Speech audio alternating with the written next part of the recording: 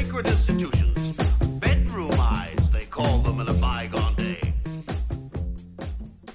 Hello, and welcome to Physical Attraction, the show that explains physics, one chat-up line at a time. But for corrupting others to a life of carnal pleasures and lewd designs. A man whose erotic desires and libertine practices are used to titillate the unsuspecting, and would stoop to any depths. As part 2 of our 2-part opening episode, we're looking at the life cycles of stars. So our chat-up line is, are you in the early stages of stellar formation? Because things are about to get hot and heavy.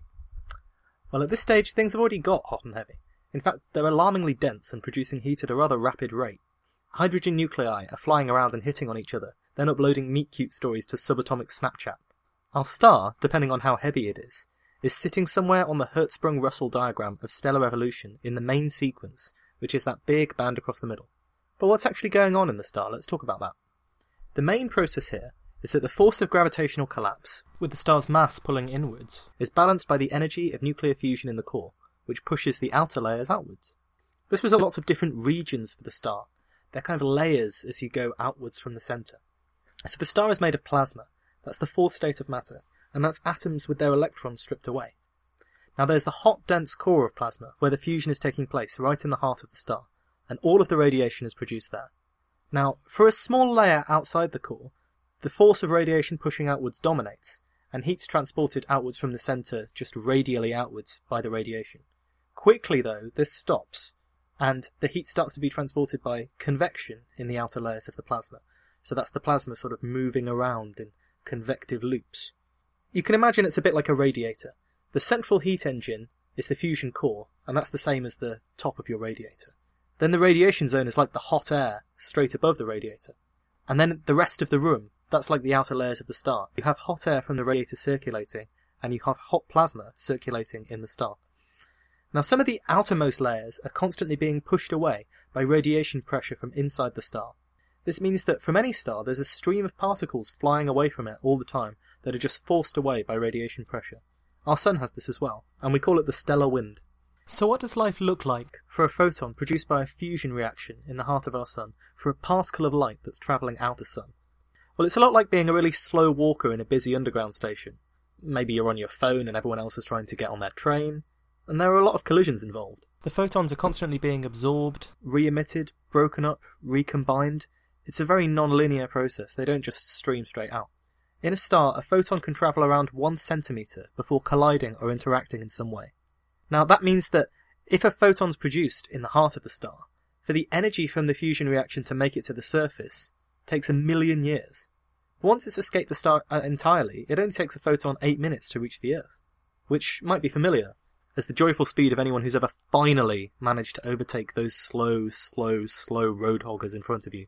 You know, there's a couple holding hands, and finally you manage to dodge around them. It's a glorious feeling. And that's probably how the photon feels after 1 million years of bouncing around inside the sun and finally reaching the surface. Lots of things can happen to change a star while it's still on the main sequence. For a star, most stars aren't alone. Our sun is actually fairly uncommon because it has no companion. But 80% of all stars are estimated to be in binary systems, 2 stars orbiting each other. So while the sun is the equivalent of Miss Havisham, lots of stars are happily paired up. They're gravitationally bound together in marriages that last for billions of years. Remember last episode when we talked about the angular momentum problem? The clouds that form stars has lots of angular momentum, which stops the stars from collapsing directly. But if you form 2 stars that orbit each other, or a star with a planetary system that orbits around it, that can help you to solve that problem, because the orbiting objects carry a lot of angular momentum away, and so it's still conserved. It just goes into the rotation of the stars around each other. So most stars are locked in binary orbits, constantly circling around their companion. It's kind of like being shy at the Year 11 disco. Back when I was in Year 11, they won't let me in now. You circle around your companion, wondering who's going to make the first move, for billions of years. Then eventually, you either spiral in and merge, or one of you explodes. Okay, so maybe it's not that much like the Year 11 disco after all. The lifetime of a star depends on its initial mass. The heavier stars live for a much shorter time. The heaviest class of stars is only on the main sequence for 3 million years, compared to the 10 billion for our Sun. This is because, although the heavier stars have more hydrogen fuel to burn, they use it up even faster than that. The really exciting stuff in stellar evolution starts to happen when the star runs out of hydrogen to burn in its core. So what happens next depends completely on how heavy the star is, for reasons we'll explain. So first, we'll consider stars that are less than 8 times heavier than the Sun. So this will be the fate for the Sun too, because it's less than 8 times heavier than the Sun. When the core runs out of hydrogen to burn, and is now made of helium, the star begins to collapse. And as layers and layers of the outer hydrogen collapse into the core, it will be hot and dense enough for those hydrogen layers to start undergoing fusion again. The star then expands rapidly into a red giant, because there's fusion in the outer layers that can push the matter further outwards. It's driven by fusion in these outer layers outside the core. By the way, when this does happen to our Sun, the Sun will probably engulf the Earth and all of our leftover plastic bags, nuclear waste and copies of Shrek on DVD. It's red because the surface temperature is much lower than, for example, the Sun. Now, it's still emitting a lot of energy. The temperature is lower, but the surface is much bigger because of how far it's expanded. Now, the colour of light is determined by the temperature, and red corresponds to lower temperatures and energies than yellow. The most energetic stars look blue to the surface, because blue is the most energetic wavelength of visible light. So, the core continues to collapse with no fusion to support it. For stars like our Sun, it will get dense and hot enough, around 100 million Kelvin, for the helium in the core to suddenly start to fuse, in what's called a helium flash. This helium flash is over in a few seconds. It's like a miniature explosion. For a few seconds, the star produces energy 100 billion times faster than normal. You might be concerned about this happening in the Sun, but we'll be dead long before that does happen, so don't panic. But also, all of that energy actually goes into expanding the core. It can't escape and kill us all necessarily. It's like a violent internal eruption, familiar to anyone who's ever eaten at a non-properly franchised outlet. The stars will continue up this chain for a little while, depending on their initial masses, but eventually they run out of fuel. What's left over is usually a very dense core, typically made of carbon and oxygen that have fused up from helium, and outer layers that contain various elements. Now, the dense core is eventually going to blow away all of the outer layers by radiation pressure, and all that's left is that core, a white dwarf star. Again, it's white because it's at such a high temperature. Remember, this is the heart of the star, the dense core, where fusion is taking place. So that's the part of the star that's at millions of Kelvin, whereas the outer layers of the star are, relatively cool compared to that. And unless anything interesting happens, it will just remain like this now. The core will stay, it will cool down and radiate away its energy, and it will cool down forever. But it will take billions and billions of years for a white dwarf star to cool down. The universe is 14 billion years old. The oldest white dwarfs we think we've observed are 12 billion years old, and they're still 3,700 Kelvin hot. The universe is really too young for white dwarfs to have cooled down already. These white dwarfs, they're the leftover cores of the stars. But if fusion isn't occurring, then what pushes out against the gravitational collapse? Remember we talked about stars being this force balance, and for a main sequence star it's fusion pushing outwards, and gravity pushing inwards. Well, the answer to this for white dwarf stars might end up being similar to what stops me from falling through the ground when I step on it. Electrons hate being squished together because of quantum mechanics. If matter gets too dense, it feels an electron degeneracy pressure, which pushes out against the gravitational collapse. So there's a limit to how much you can compress matter before you start feeling this degeneracy pressure. The density has to be really, really high. So the average white dwarf has the mass of the Sun, but it's around the size of the Earth. The Sun weighs 1,000,000 times more than the Earth, to give you an idea. So a white dwarf is made of this degenerate matter, where only this force stops further collapse. You would think in the modern age that we've actually figured out why we don't fall through the floor and why I don't fall through the seat that I'm sitting on at the moment, but you can find quite a degree of debate about it. I mean, what produces the reaction force that pushes up against my weight? Well, some people will tell you that it's the electrons in our atoms repelling against each other, so in the atoms of my bum and in the atoms of the sea. But other people will tell you that actually, it starts to get into the realm where this electron degeneracy pressure is important. So the force isn't magnetic, but quantum mechanical in nature. Now I don't know which of these is true, but it's certainly the case that the degeneracy pressure is important in stars. So what happens then if the star's initial mass is higher? The answer is exciting things. With these heavier masses, the gravitational collapse is awfully strong. In the lighter stars, like we talked about before, like our Sun, it can be halted by this electron degeneracy pressure. The heavy stars might not know it yet, but electron degeneracy pressure is not going to be enough to stop their core from collapsing. So first the core collapses and starts fusing helium, then carbon, then neon, then oxygen, then silicon, moving to heavier and heavier elements on the periodic table. There are all kinds of wild and crazy reactions going on in the star at this point, and everything's getting faster and faster too, as the core collapse starts to run away with itself. So, the hydrogen burning phase for a heavy star like this might last for hundreds of millions of years, but it will burn all of its helium in a few 100,000 years, and it will burn all of its carbon in 600 years, all of its oxygen in a couple of years, and all of its silicon in around a day. So at each phase, the new fusion of the new elements is really just enough to slow down the collapse, and the star is changing rapidly in terms of its size and shape. So the core's collapsing, and it's fusing heavier elements that are slowing down that collapse, but it's still not enough to prevent the collapse. Then the star runs out of silicon, and things really hit the fan.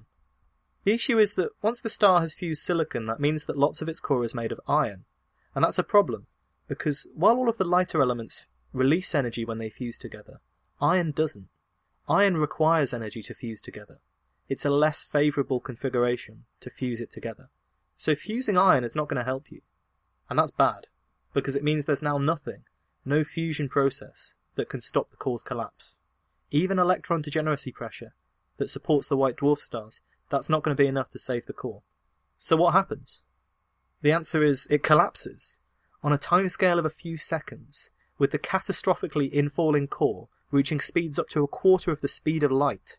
It collapses. Fast enough to force together all of the protons and electrons to make neutrons, it collapses. And that releases billions upon billions of high-energy neutrinos, which are the subatomic particles produced when electrons and protons combine. So when you have electron plus proton, you get a neutron and a neutrino. And the neutrinos fly outwards. They're carrying a phenomenal amount of energy that's released by this violent collapse. And through processes we don't really understand, they transfer energy to the outer layers of the star, and that explodes in a massive supernova. So let's talk about supernovae. A supernova releases 10 to the 44 joules of energy. That's a 10 with 44 zeros after it. That's enough to power the entire energy consumption of every human on Earth, at their current high rates, for 1 trillion years, or longer than the age of the universe. The biggest bomb ever detonated on Earth, by the Russians, was Tsar Bomba. It had a yield of a few petajoules. And to be honest, that was a big enough nuclear weapon that the Russians really didn't need to detonate it. It was just demonstrating how big one weapon could be. If you wanted to get to the same power as a supernova, you would need 10 octillion Tsar Bombas. That's enough nuclear bombs that they would actually weigh more than 100 suns. And that kind of makes sense, because the supernova is powered by these nuclear reactions that are much more efficient at producing energy than the reactions that go on in nuclear weapons. So supernovae, at peak power, they can outshine the entire galaxies that contain them, even when the galaxies contain hundreds of billions of stars. Over the course of a few hundred years, a supernova will put out more energy than the sun will in its entire life. So you're probably starting to get the picture. A supernova is a big deal. And of course, supernovae are absolutely vital. When the universe was formed, we think that it was mostly hydrogen, around 1/4 helium, and with just traces of the other elements that exist. It would be a boring world if everything was just made of hydrogen and helium. So, yes, the supernovae are responsible for populating the universe with the heavier elements, including the ones that make up you and me. Whenever you look at a lump of gold, you're looking at a supernova remnant. In fact, there's some evidence that perhaps a nearby supernova triggered the formation of our sun from one of those clouds that we started with back in the first episode. The stars indeed died so that you could be here today, listening to my voice. Aren't we all very lucky? With the outer layers of the star blasted off into space in a cataclysmic supernova, we produce, by the way, some of the most beautiful images in astronomy. So Google planetary nebula or supernova remnant if you'd like to drool over what these things look like. But what becomes of the core, the ever-collapsing core? We said that electron degeneracy pressure wasn't going to save it. It probably won't surprise you to hear me say that it depends on the mass. For cores between 8 and 15 solar masses, the core collapses and becomes incredibly dense, so dense that all of the protons and electrons combine into neutrons. Now, only the neutron degeneracy pressure, which stops them from being squeezed any tighter, is strong enough to prevent the star from further collapsing, and we get a neutron star. There's really no other way of putting it. These objects are ridiculous in terms of their density. Mind-bogglingly ridiculous. A teaspoonful of neutron star material weighs 10 million tons, as much as a mountain. Of course, if you somehow did manage to remove a teaspoonful of neutron star material from the star, it would explode with the energy of 1 trillion atomic bombs, so lifting it up would be the least of your problems. A neutron star might be 3 or 4 times heavier than the Sun, but only 20 kilometres across, so you could fit one pretty comfortably in a decent-sized city. Although for reasons similar to those mentioned above, actually putting one in a city is a really bad idea. The gravitational field of a neutron star is very strong. How strong? Well, hundreds of billions of times stronger than Earth gravity, but that doesn't really give us a sense for it, does it? Let's imagine that you stood somewhere near a neutron star. Let's say you're 1 Earth length away from it. The gravity is 1,000,000 times stronger than that on Earth there, but the difference in gravitational pull between your head and your feet is about as strong as Earth's gravity. You would be quickly pulled towards the star and slowly pulled apart into spaghetti, which is no one's idea of a good first date. I mean, if you ever got told at school that the atom is mostly empty space and the nucleus is where all of the mass is concentrated, well, this is what it would be like if everything had the same density as the nucleus. I mean, that's the sort of density that we're talking about for a neutron star. Now, neutron stars are also rotating rapidly because of conservation of angular momentum, quick enough to whip up incredibly strong magnetic fields, which is what you get when charged particles, of which there are still some, are moving around at a speed. Now, recently, a distant neutron star suffered a sort of earthquake, or to be more accurate, a starquake, and we could actually detect the pulse on Earth because of how the magnetic field changed. So now there's really only one question left for you guys to ask. What happens if the initial mass of the star is greater than 15 solar masses? Remember, we said less than 8, you get a white dwarf. 8 to 15, you get a neutron star. 15 or more, well then, not even neutron degeneracy pressure can prevent the core from collapsing further. The core collapses into an object so dense that nothing, not even light, can escape from it. And this is how black holes are formed. There are so many amazing, fascinating facts about black holes that I know I'm going to have to do another episode to do them justice, so I won't go into too much detail about them here. But it's interesting to think. This is how the universe reacts to matter. It converts it into these weird, inexplicable objects.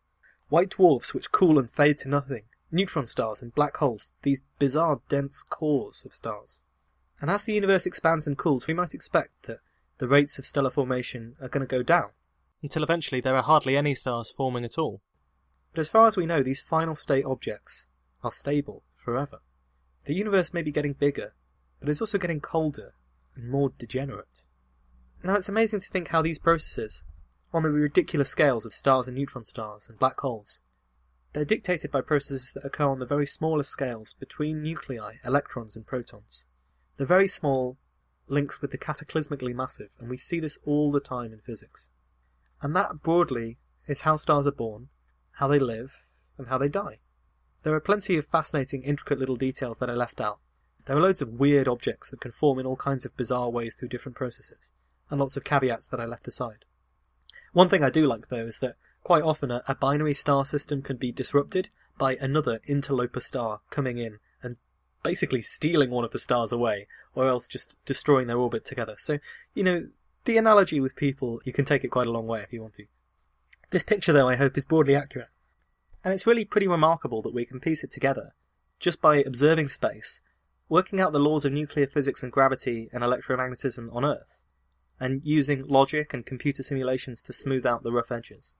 This theory took hundreds and hundreds of geniuses to construct, and I think we're indebted to all of them for helping us see just how bizarre and how beautiful the processes that are going on in the universe around us all the time really are. Thank you for listening to this episode of Physical Attraction.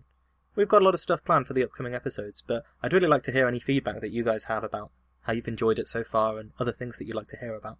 So you can contact us. Twitter is PhysicsPod. You should be able to email us to physicspod@outlook.com. Until then, talk nerdy to me. A Marquis de Sade would have regarded as a peer. Hi, folks. Want to hear something funny? I'm cursed. An abnormal sex